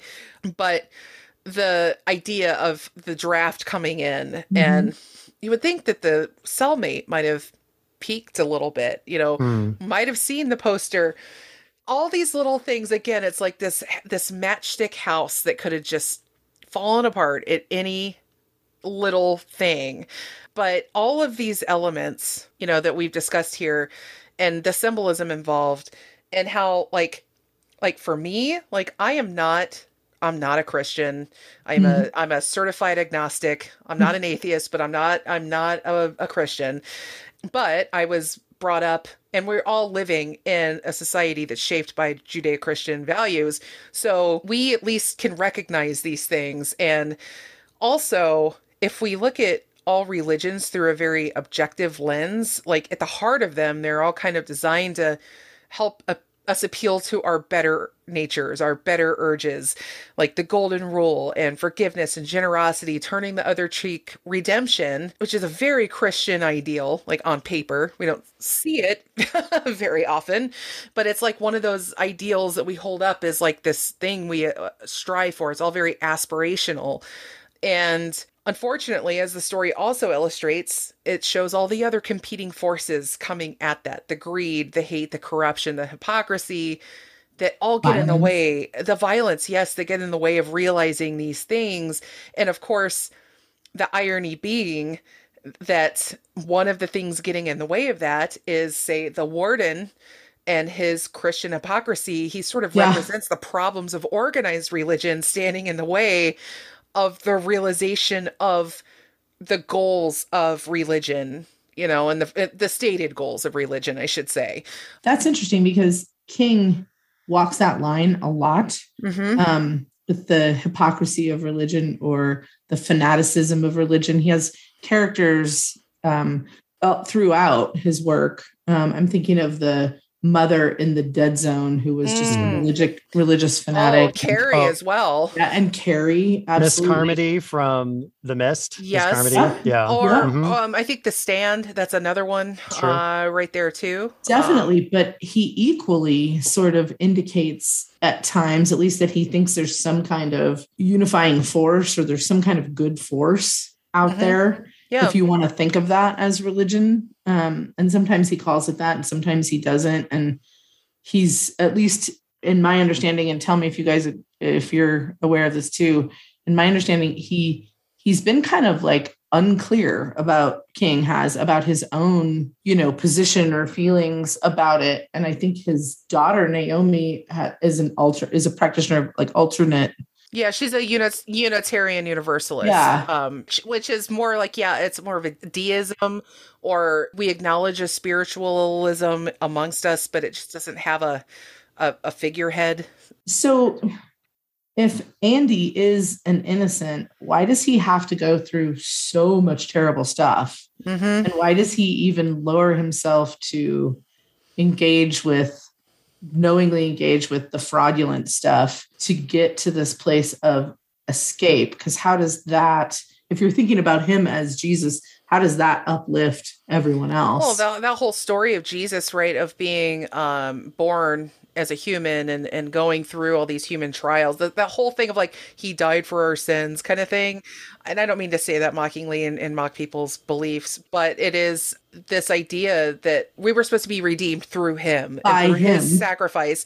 But it was like, it didn't, because what it ultimately paints is, I mean, when you see what was done to him, and how he was tortured and I Afraid of can't think of torture. honestly can't think of a worse way to die than being Right. crucified. I don't know, being stuck in a shit tunnel sounds pretty bad. Yeah, that's true. Yeah. I mean, we're still giant pieces of shit as a species. I mean, come on, not overall. I mean, we're cool, sure, Yeah, but I mean, no, okay. it's just like, but I mean, what did it ultimately accomplish? Right. That's just the question we always kind of deal with. But I love that King kind of like shows these forces at play and acknowledges a sort of spiritualism. And I love how this whole idea of if you have in your circle, like your friends, your family, those who truly see us and believe in us, have the power to redeem us. And if we hold on to those things, we can quite possibly find our own personal Zawateneho. And that to me is like the really powerful message here. And one thing that is beautiful about Red's redemption is that he was ready to give up. He saw himself as Brooks. Brooks's death really got in his head probably more than anything, and he just saw himself that way. And one thing we have to mention though is Red's arc as illustrated in the movie through his parole hearings. Yeah. And that really shows it, that final one.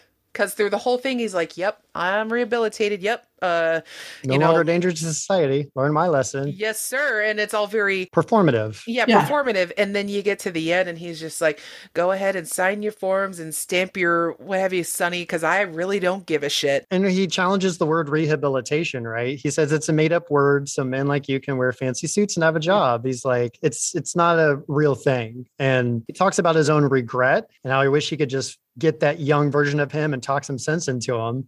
It's like, there's not a day that goes by I don't regret it, but like, it's just a very earnest, and you can tell he's ready to be like, stamp the damn form so I can go back out in the yard. Like, that's where he's at. Whereas before he's like trying his best to get that approval from the parole board. What I love though, is he didn't care one way or the other if he left or stayed, but what kept him going was his experiences with Andy and knowing that Andy was out there. And also I want to mention too, that this is a story that people could rightly criticize in some ways for having zero female characters aside from the one who was murdered in the very beginning. Incidentally, it does pass the Bechdel test in a very odd way because there's no women. I'm just at all. There's no women with speaking lines, so they can't talk to right. a man. Man, I mean, that is the best way, Chris. I mean, it does take place largely in a men's prison. Let's acknowledge, but yeah. We also have to acknowledge the fact that a lot of toxic masculinity is demonstrated through movies that are very male heavy, but also do not demonstrate the sort of unfettered, loving friendship that these two have for one another. It is never questioned. It is simply a story of two men who just fit together and that love each other. The actors joke that it's male friendship that doesn't involve a car chase. Like, that's their joke. Like, yeah, you don't have explosions. Yeah, you do have a prison break, but it's not like a heist. It's not this rough and tumble, like, oh man, it's not Ocean's 11 or not a war story. Exactly. And the fact that we get to see, because by the end of the novella, we don't get the final outcome. We have Red on the bus and we have him saying, and really the whole point of the story is realized in those final words of saying, I hope, because Red had never hoped before. He learned. He said hope is a dangerous thing. Yeah. It is, especially if you're going to be in jail for 20 years. It's pretty dangerous to hope. And you can know, like, through everything that King has told us through the entirety of this story, what will probably happen. Of course, I truly believe Red will make it. I don't think that's really in question. I just think that King thought he resolved the story. He resolved the question. He answered the question the story presented. He brought Red to his ultimate arc. But I absolutely adore the fact that Darabont took it just one step further. He didn't want to. I know the studio wanted him to. It's the studio who did it. Darabont wanted the ending ambiguous like King did. Studio wouldn't let him. I feel like that final shot, I'm with the studio on this one. Well, he did it on his terms. It's not a close up. You don't hear them. You're way far removed. You see these two friends off in the distance walk toward each other. So he didn't want it, but I think he did it in a way that at least maintains some of that purer ending that I think the novella has. I do love the ending of the novella. I think it's, again, I think people give King a harder time for his endings than he deserves in a lot of ways. I agree. This isn't one of them though, right? No, I don't think so. Okay. I don't think so. I wouldn't think so.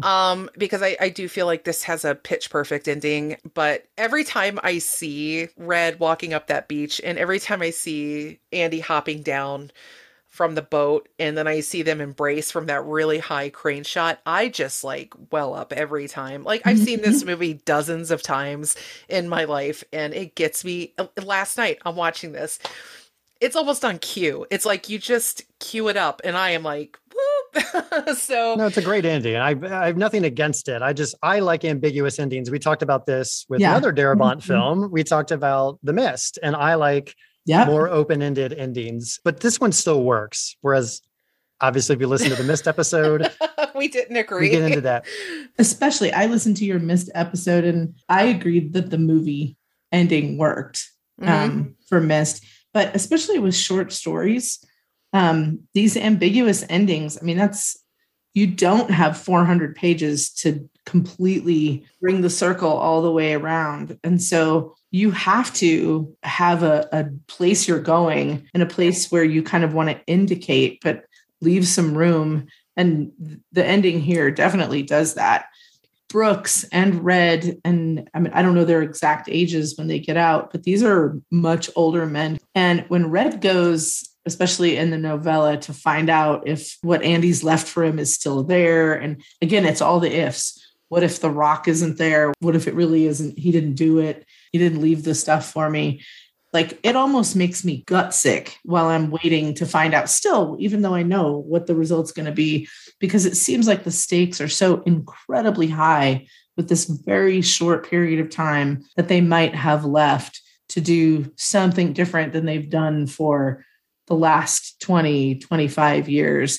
And Brooks didn't make it, right? He didn't necessarily have an Andy, but it's so high stakes to me to see what's going to happen for Red. And in that way, it is totally about Red. What is the outcome for Red? And the movie's other misdirect is, do you think Red's going to hang himself like Brooks did? Yeah. Like that's the other misdirect. You see him, he's in the same job. He's in the same halfway house. He's having the same struggles Brooks did. It totally lays all of that out. And that's what I love that Darabont did with the movie that wasn't in the novella, is he lays all of these stories or scenes to set up two of the biggest misdirects in the movie, which are brilliant and are not in the novella. He even goes so far as to show him at the base where Brooks hung himself and like he's getting ready to get up with the knife to carve. Yeah, he gets up. Yeah. I mean, he takes you that far. And then the most beautiful, like the get busy living or get busy dying is one of my favorite movie lines of all time. But, you know, Red adds is you're goddamn right. Is again, I got goosebumps just even saying that. And how he just walks away in this upright, defiant kind of like, fuck this, I am out of here with my suitcase. But it's only because of Andy. If he hadn't had Andy and he got out, if he didn't have the promise of Zihuatanejo, like that is sort of the beacon of hope that gets him out. Whatever your, like you said, whatever your Zihuatanejo is, like that's the thing that gets you out. Although there's a funny joke where it's like, nobody would have remembered the name of that place. Like Andy said this thing in a story once. And in the movie, he's even like, don't you remember the name of that town? And it's like, dude, you made this guy go to a field in Buxton, find a wall with volcanic glass, tell the mofo the name of the frickin' city again. Like I've already sent him on a side quest. It's I remember like, when I first read that story, I didn't know how it was pronounced. It took me, I was looking at this word and just like, what is this? It's a very beautiful name. Like it just sounds magical. Zihuatanejo. Oh, that is gorgeous. And it's on the Pacific coast. The Pacific is an ocean where it has no memory. It's like there's just all of this like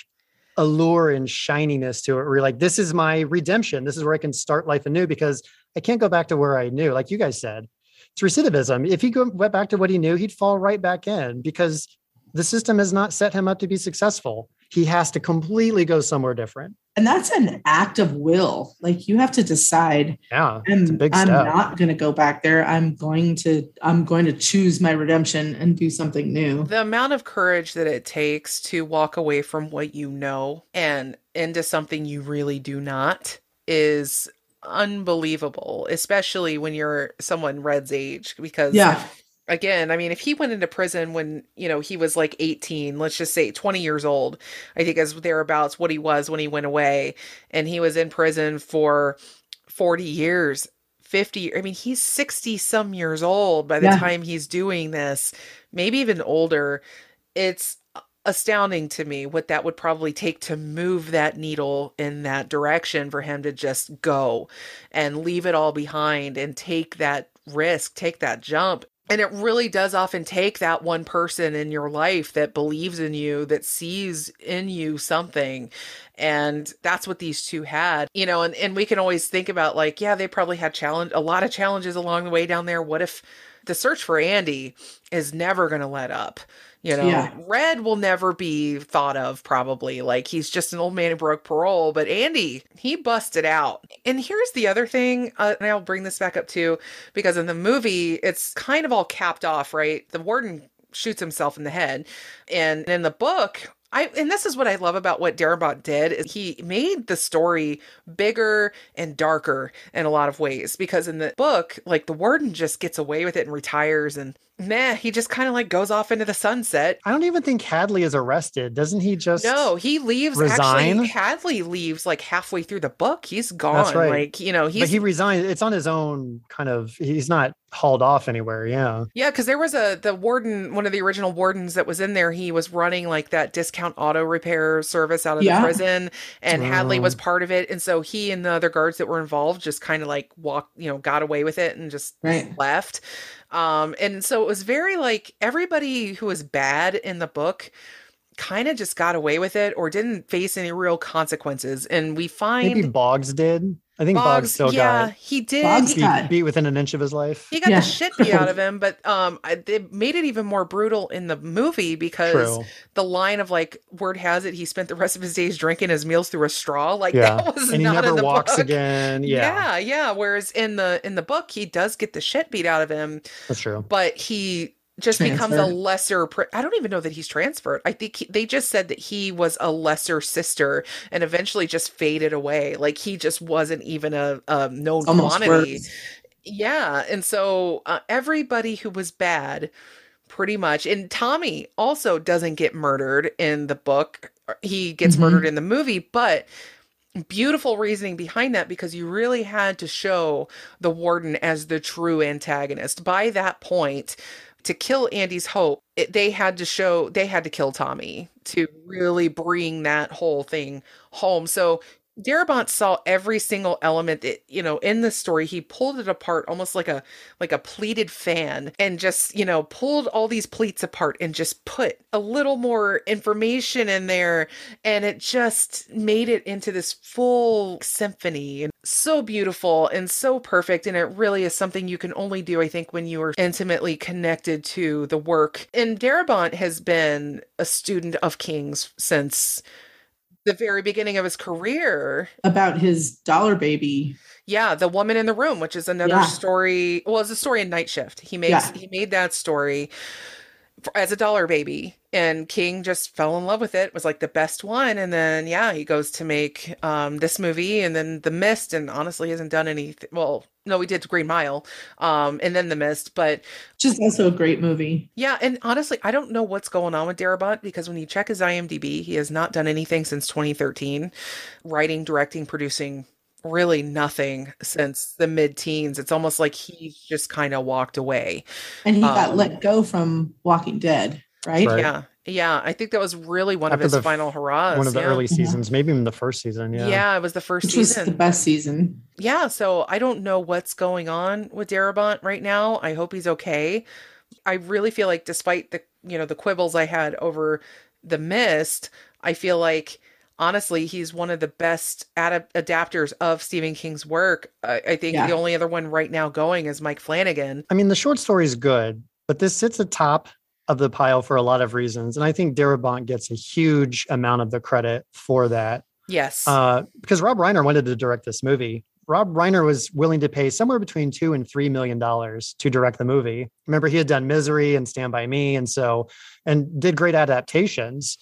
And Darabont decided, you know what, I'm going to turn that down because I actually want to take my own hand at directing it, because he adapted it to the screenplay, as you mentioned. And Reiner had very different choices for the actors. And I don't think it would have worked in the same way. And I think a lot of it was Darabont's decision-making and picking the right people. Do you know by chance any of the choices? Do. You know, I love looking this stuff up. Yes, you do. Kevin Costner was a choice for Red. I know that. Yeah. So Reiner wanted Tom Cruise as Andy. Tom Cruise, that's right.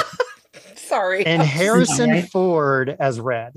So that's who Reiner wanted. Okay. I could see Harrison Ford as Red.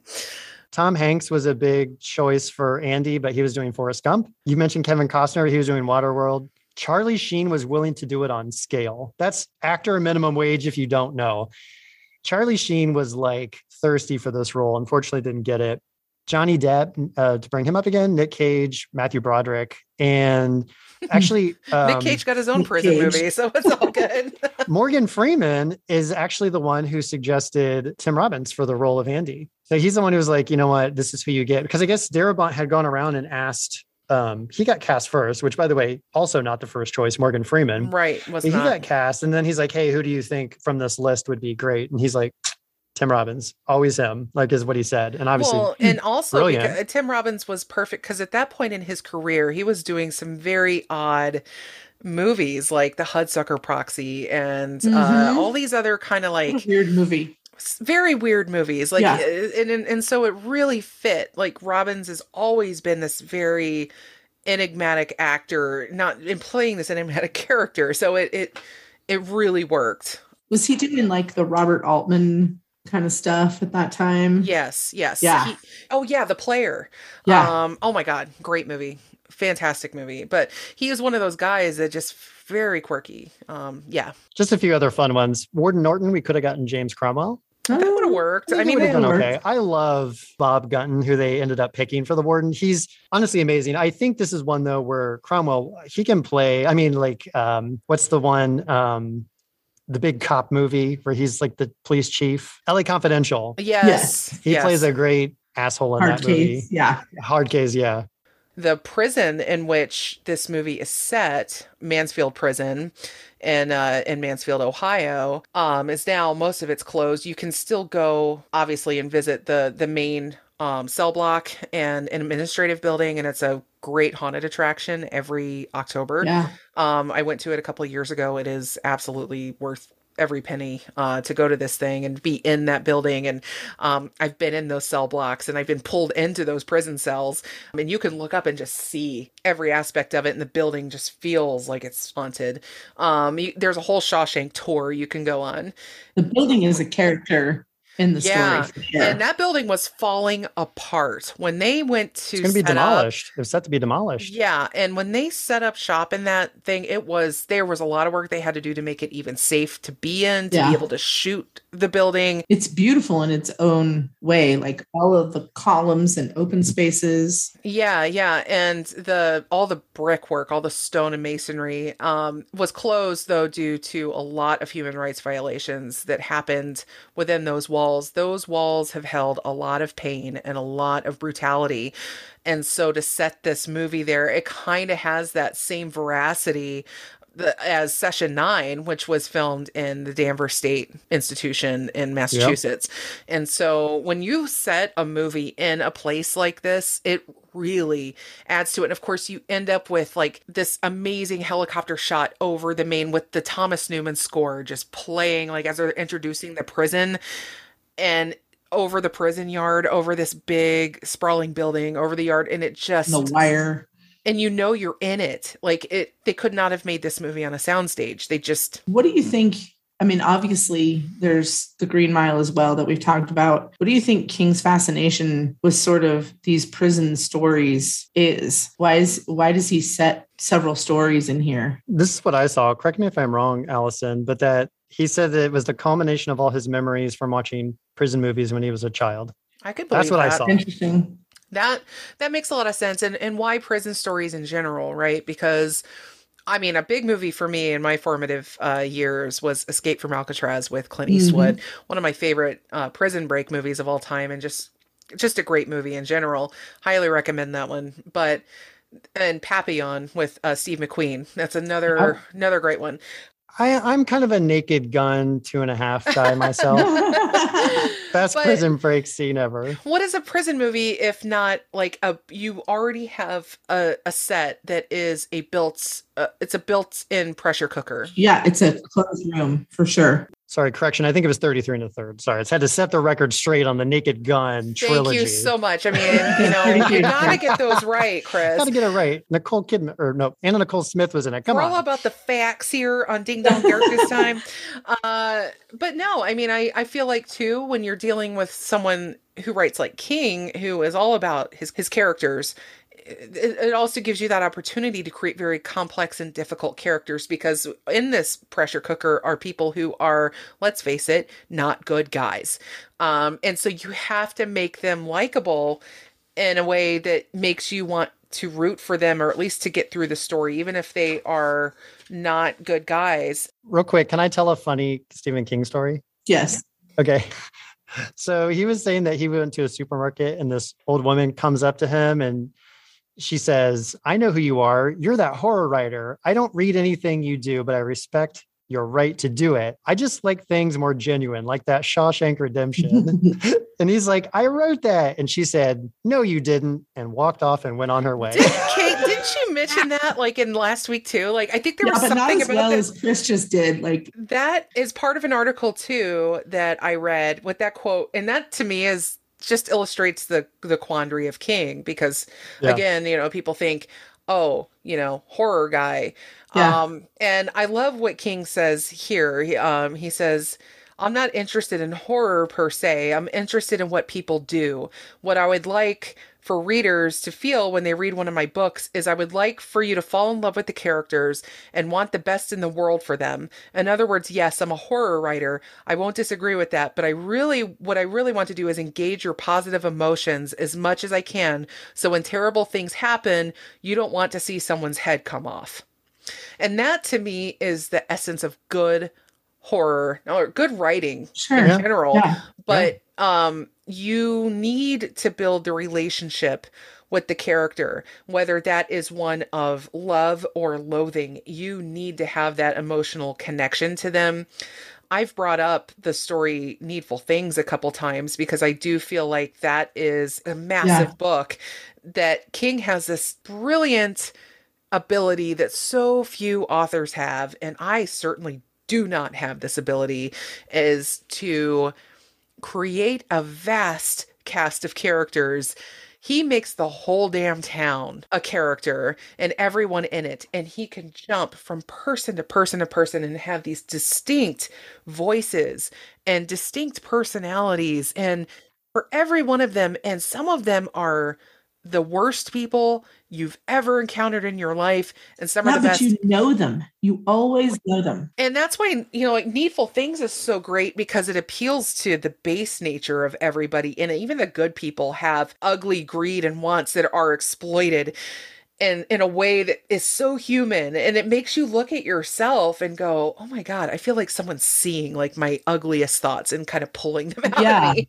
And I think like in my years of reading King, that's probably the thing that has scared me the most is sometimes he'll say something that's so right on and picks right up the ugliness that people have and treat one another with. That actually, I think, is the scariest thread that for me that has always run through his stuff. And it's also the most fascinating. I cannot look away from it. I have to, when he is doing it, I have to engage in it because it is so fascinating to be like, oh, everybody's that way. I don't know if that makes me feel better or worse. Well, it's like the whole like everybody poops thing, right? Yeah, it really is like even your hero has that unsavory side because we all do. And what this story does too, I love the subversion Because when you think about how popular and beloved this story is, when you talk about a story that is number one on IMDb running for many years and that has become legendary among the culture, Even and the lady in the grocery store loves it. exactly, and what it's about is sympathizing with people in a place that society in general wants to throw people in and forget about them. And they are perfectly fine. If you are in any true crime discussion, whether it's Reddit or Facebook or Send Twitter, them away. they want nothing more than for these people to not only be thrown away, they want them to be raped, they want them to be assaulted. Prison rape jokes are among the most accepted form of low humor ever, and it's horrific because what that does is it says so much more about you than it does about the person you're saying it about. And then what they do is when you say something about that, they go, "Oh, so you sympathizing with somebody who murdered a Yeah. kid or Some child terrible. molesters or, Yeah. whatever." And it's like, I don't need prison to be where the punishment happens. Prison is the punishment. It is, you have deprived this person of their liberty as a punishment for their crime. That's the punishment, not to be sent to a place to be beaten, starved, raped, assaulted, humiliated. That is not what we are supposed to send people to prison for. And we have far too many people in this fucking country. I'm sorry, I'm ranting now. No, I've you're, gotten no, in you're rant mode right. that are more than willing to dehumanize people further. And they also do not think about the fact that the people that are in those prisons that are part of that system have been a part of that system for a fucking reason. In a lot of cases, they come from places that are bred, where crime is born and bred. They never had a chance. And that is not to say I'm excusing what they did, but it does explain where they came from and what they did. And this story, the fact that people love it so much, it's like, do you know right now that That you're you, sympathizing right now? yes, like, please look at that. Look at this story Yeah. and then look at how you talk about an inmate and how you want to forget about the millions and millions of people we throw behind bars every year in this country, more than any country in the world, the most incarcerated population in the world. And we don't give a shit about any of them and about fixing any of it. Okay. Whew. Slash rant. That reminds me when you were talking about when you toured prisons with Bart, your professor, who we both know, it comes down to, and I meant to say it at that time, do you believe there's kind of two philosophies about incarceration, right? It's retribution or it's rehabilitation. And this country, by and large, buys into retribution. And we need to own up to that. Well, we do it. This is going to be my rant. We do it entirely inconsistently. We do it inconsistently based on class, race, gender, geography, ethnicity, education, access, all of those things leading to access to defense. All of those things are just wildly inconsistent. I almost don't know if we can do the thing without figuring out how to do it consistently first. You can't even talk about a crime or a criminal or a convict or a killer or any kind of criminal online in a even remotely sympathetic way without being painted as a bleeding heart liberal who's soft on crime. And it's like, you know what? We are all part of the system that creates this thing, these problems. And unless we want to face them head on and address them, I mean, this story to me, and this is why it means so much to me, is because I think it forces people without even thinking about it to have these sympathies. And I really hope that people can examine why. And some people be like, oh, it's just a story, like it's not real life. Like these prisoners are made lovable and whatever. And it's like, no, they're made human is what they are because their misdeeds aren't being hidden. Might I add too? I when asked what the movie means to people or what the theme is, Darabont had said in an interview, I think with Charlie Rose, that it's kind of a Rorschach and that everyone sees it differently. So it's like, I can't really tell you what the theme or the point of the movie is because everyone walks up to him on the street or to Morgan or to Tim and they're like, I love this movie for this reason because, and he's like, it's always just humbling and amazing what people say. And so the beauty of this movie is it's not like the theme is just one thing. There's a lot of stuff you can attach to it. And I think to your points, like part of it is maybe we need to think more about why it matters to us. What is that connection piece, and what are the consistencies there? And, maybe it forces people to think, what's that quote? Like, a measure of society or a culture is how well you treat your most vulnerable people in your society. And I think this is kind of a window into that. And sure, these are painted as very nice guys, even though we know they've done crimes, with the exception of a few bad eggs. Like, everyone in that gang is like a nice guy, even though they did a crime. But nevertheless, I think the point is it kind of shows the humanity. You don't lose it when you go in there, even though we do send people into this dehumanizing place. Yeah. And the great thing about Andy Dufresne's characters, somehow he has that firewall. He doesn't let that come in. And to the extent that he lifts up Red in a way that Red never even anticipated. And I know you all were talking about like the Christian allegory. You can look at this from a very agnostic viewpoint as well, which is to say, Kate, you asked earlier, why did Andy do all this stuff? And part of it is to feel alive, to feel like he had some matter and some existence, even if he was doing a crime in some of these cases. I think he did it with the end goal in mind. Like, it was sort of a long con on his part. I don't think he just did the defrauding to do it, but I feel like, yeah, you can look at all of the movie elements that are about the Christian allegory. It's all there. But to me, it's also just the fact of, like, from a completely just non-religious viewpoint, it's finding a way to make it through. And if you're in the prison in the real world, is to not be in prison in your mind. And I think that's kind of to where have some purpose, to feel of use, to maintain your humanity. And isn't that kind of the beauty of it? Like, if we really talk about the Christian allegory and how it mimics just general humanism, secular humanism, and how there is a bridge to be united there, and how much harder that's gotten in a lot of ways. And it's like, we have the same goals here, guys. It's like, we just choose to not always believe in the deity. If anybody says something like, what makes you be a good person if you don't believe in God, or you're not afraid to go to hell, or, what keeps you on the straight and narrow? And it's like, because that's human nature. Like, what there's makes you think I don't have a moral code? Like, a moral code is not dependent on your belief in a God. If anything, the God just might help reinforce it for you, but that was already there. You're taught that through a series of events as you're growing up, hopefully in the right environment that teaches you that bad behavior does not get you reward. Therefore, reward come from good place. I mean, you could really simplify it down to something very simple as behavioral psychology, but the aspect of, like, I don't want to kill people because, well, that would feel really bad, and I don't want to be killed, so why would I kill someone? It's just as simple as that, guys. It isn't like Jesus tells me it's bad, so I don't kill. Like, that's not why. Just very basic humanism, very basic humanity. When I was in law school, he was my torts professor, and torts is personal injury. So he also happened to have been, before he became a lawyer and a professor, a guard at San Quentin. Oh, wow.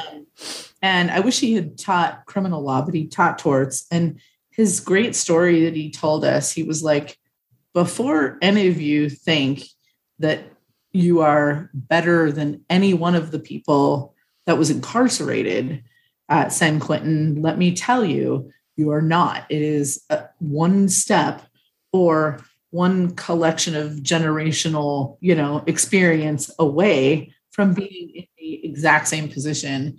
And he was like, and when you were a guard, you better have treated people well, because the upper floor would just collect stuff in their pee buckets and dump them on the guards. It's just like a very visceral way of, don't be thinking that you are any better or different. I am so glad that you brought that up, Kate, because that's another thing Bart and I, as we've been sort of planning this season of prison that we hope to do, is talking about how and he said almost that exact thing verbatim, is that we are all so very close. We are one action away from being that person behind those bars.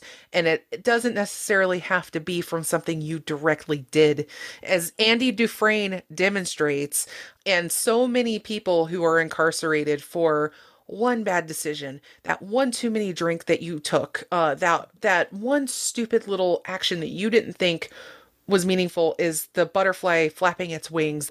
And once you were in that system, you were changed in the eyes of society. Good luck getting outside that again. Like I said, I yearned for a career in forensic psychology for a very long time. And when Your lost career.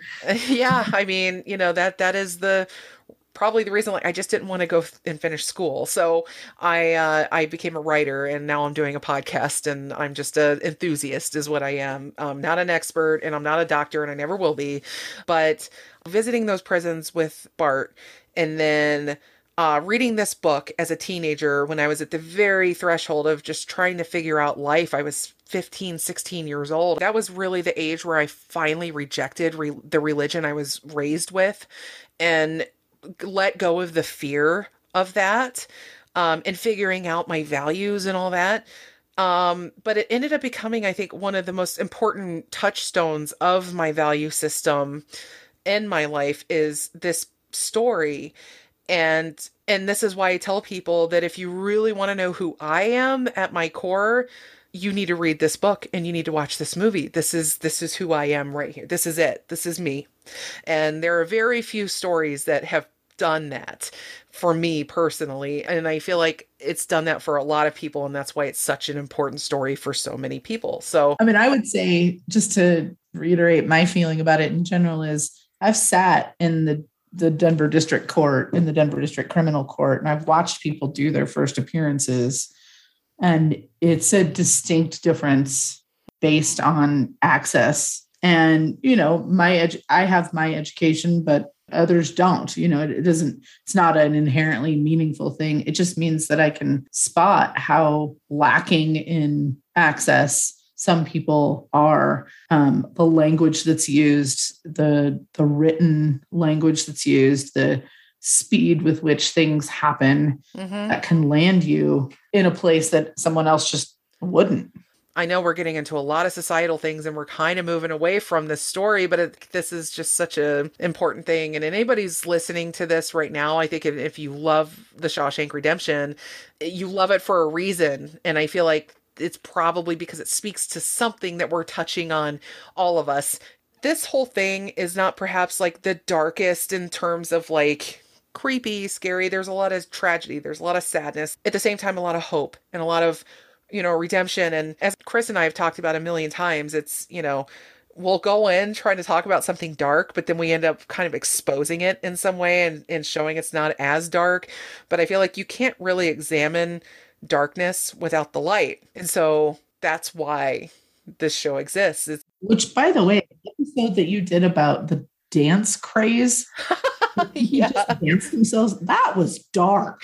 Yeah. That freaked me out. No, choreomania, man. You gotta love it. I mean, I guess it's light and fun to dance, but man, that got dark, like days and weeks of dancing themselves to death. That was crazy. That's the premise for the movie Footloose, why they can't dance in that town, right?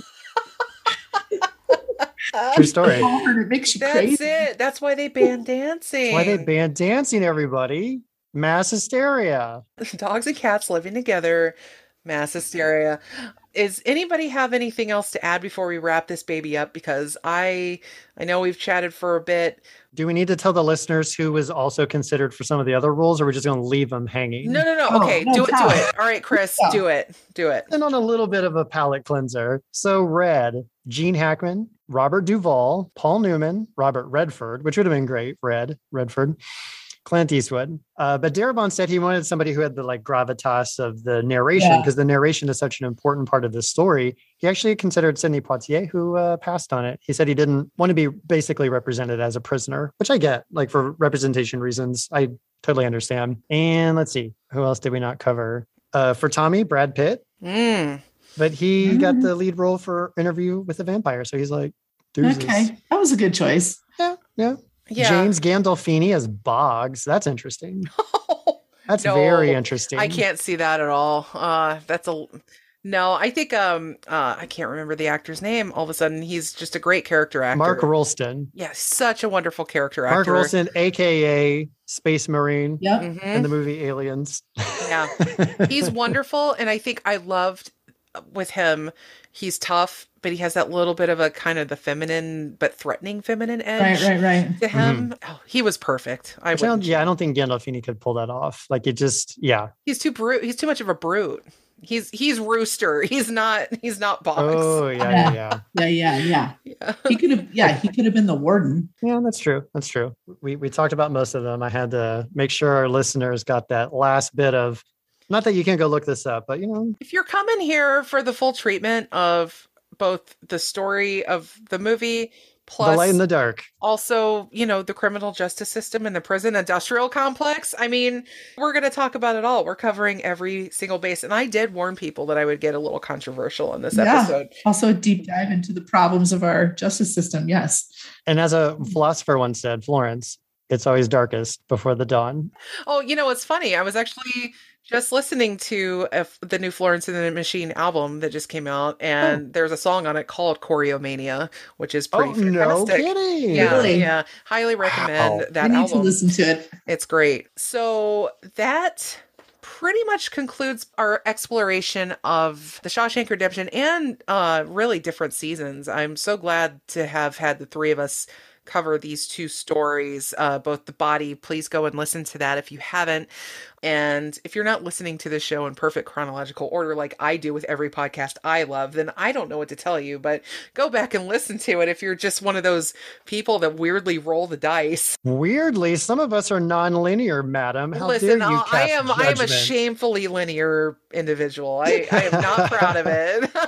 But what's funny, Allison, is our discussions are always so like all over the map. It's funny that you say you're such a linear person, because our discussions are always like, wait, how do we get seven, points removed from where we were? Oh yeah, that's just how we kind of went. This was like the danger of me even doing a podcast, because we've always been this way. When Chris and I get on the phone to chat about something, like, we're going to talk real quick. At 4 hours later, we're still talking. But I feel like that's sometimes how we get at the ideas. When I verbalize, I tend to go a little, I'm more like a shotgun than I am a rifle. Yeah. So when I am writing and trying to really keep my thoughts organized, that's when I do the linear, because my tendency to verbally spray everywhere exists inside my brain very much so. But if I'm going to accomplish anything, I have to go A to B, B to C, C to D. Otherwise, it doesn't get done. That's just a little insight into the machinations of my messed up head. And if you want more of those machinations inside my messed up head,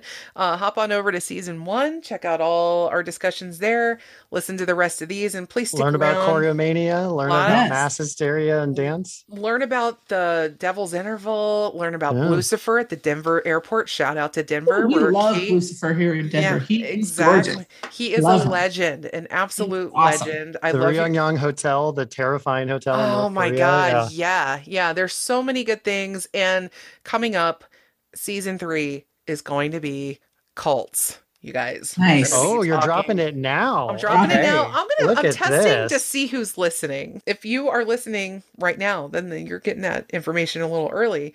We're not even quite done with this season yet. We got a few more episodes of King to go, but I'm dropping it now because I reward people who pay attention.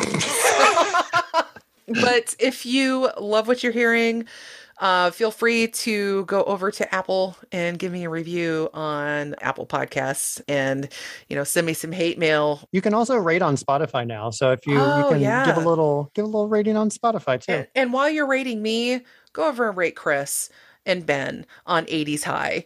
It is a fantastic show. I promote it all the time for a good reason. I would not have Chris on the show if I didn't love the work that he did. And obviously, Chris wouldn't be my best friend if I didn't love the work that he did, because he's just that kind of guy. He's just a really smart and awesome guy. I'm actually defrauding Allison, and so I'm keeping her in check. She has to say that. Otherwise, we're gonna. I'm still waiting for the check to clear. It's a prisoner's dilemma. We'll both go to jail if you reveal the arrangement. And Kate, now you are just doing such amazing work in the legal realm, and you're just such a dear friend, and you are just kicking ass and taking names. Do you want people to find you on social media? You're not a lot on there though. I mean, you're like an enigma yourself. So I'm like moderately on social media, but I would say we talked about a lot of different documentaries and podcasts and some books. And you mentioned Bart, and he's got some stuff out there. Maybe in the show notes, you could put some of those links or names, because a lot of that stuff, if people want to check out, if they're interested in the social justice aspect of it, or if they're interested in just some of the other entertainment stuff, that would be cool. I want you back for more episodes. We want you back. Chris and I have agreed. We've agreed that you're coming back. So you're coming back. I can scam you too. So you have to be in more episodes. How about that? I'm running a whole little crime ring here. Oh, how will you take us in on that? This is Chris's attempt at being a multi-level marketing guy. That's right. Speaking of cults, that's right. All right, you guys, thank you so much for tuning in. We'll be back for next week. In the meantime, sayonara. Bye-bye. Bye-bye. Hope springs eternal. See you in Zwatanejo. Ding Dong Darkness Time has been brought to you and produced by yours truly, Allison Dixon. It was made possible by an array of amazing co-hosts, friends, family, but especially you, the listeners. Big shouts also go out to the brilliant Nathaniel Dixon for the show art and future legend Spencer Morlock for all the music. I'll be back again soon with another episode. In the meantime, be good, you little ding-dongs.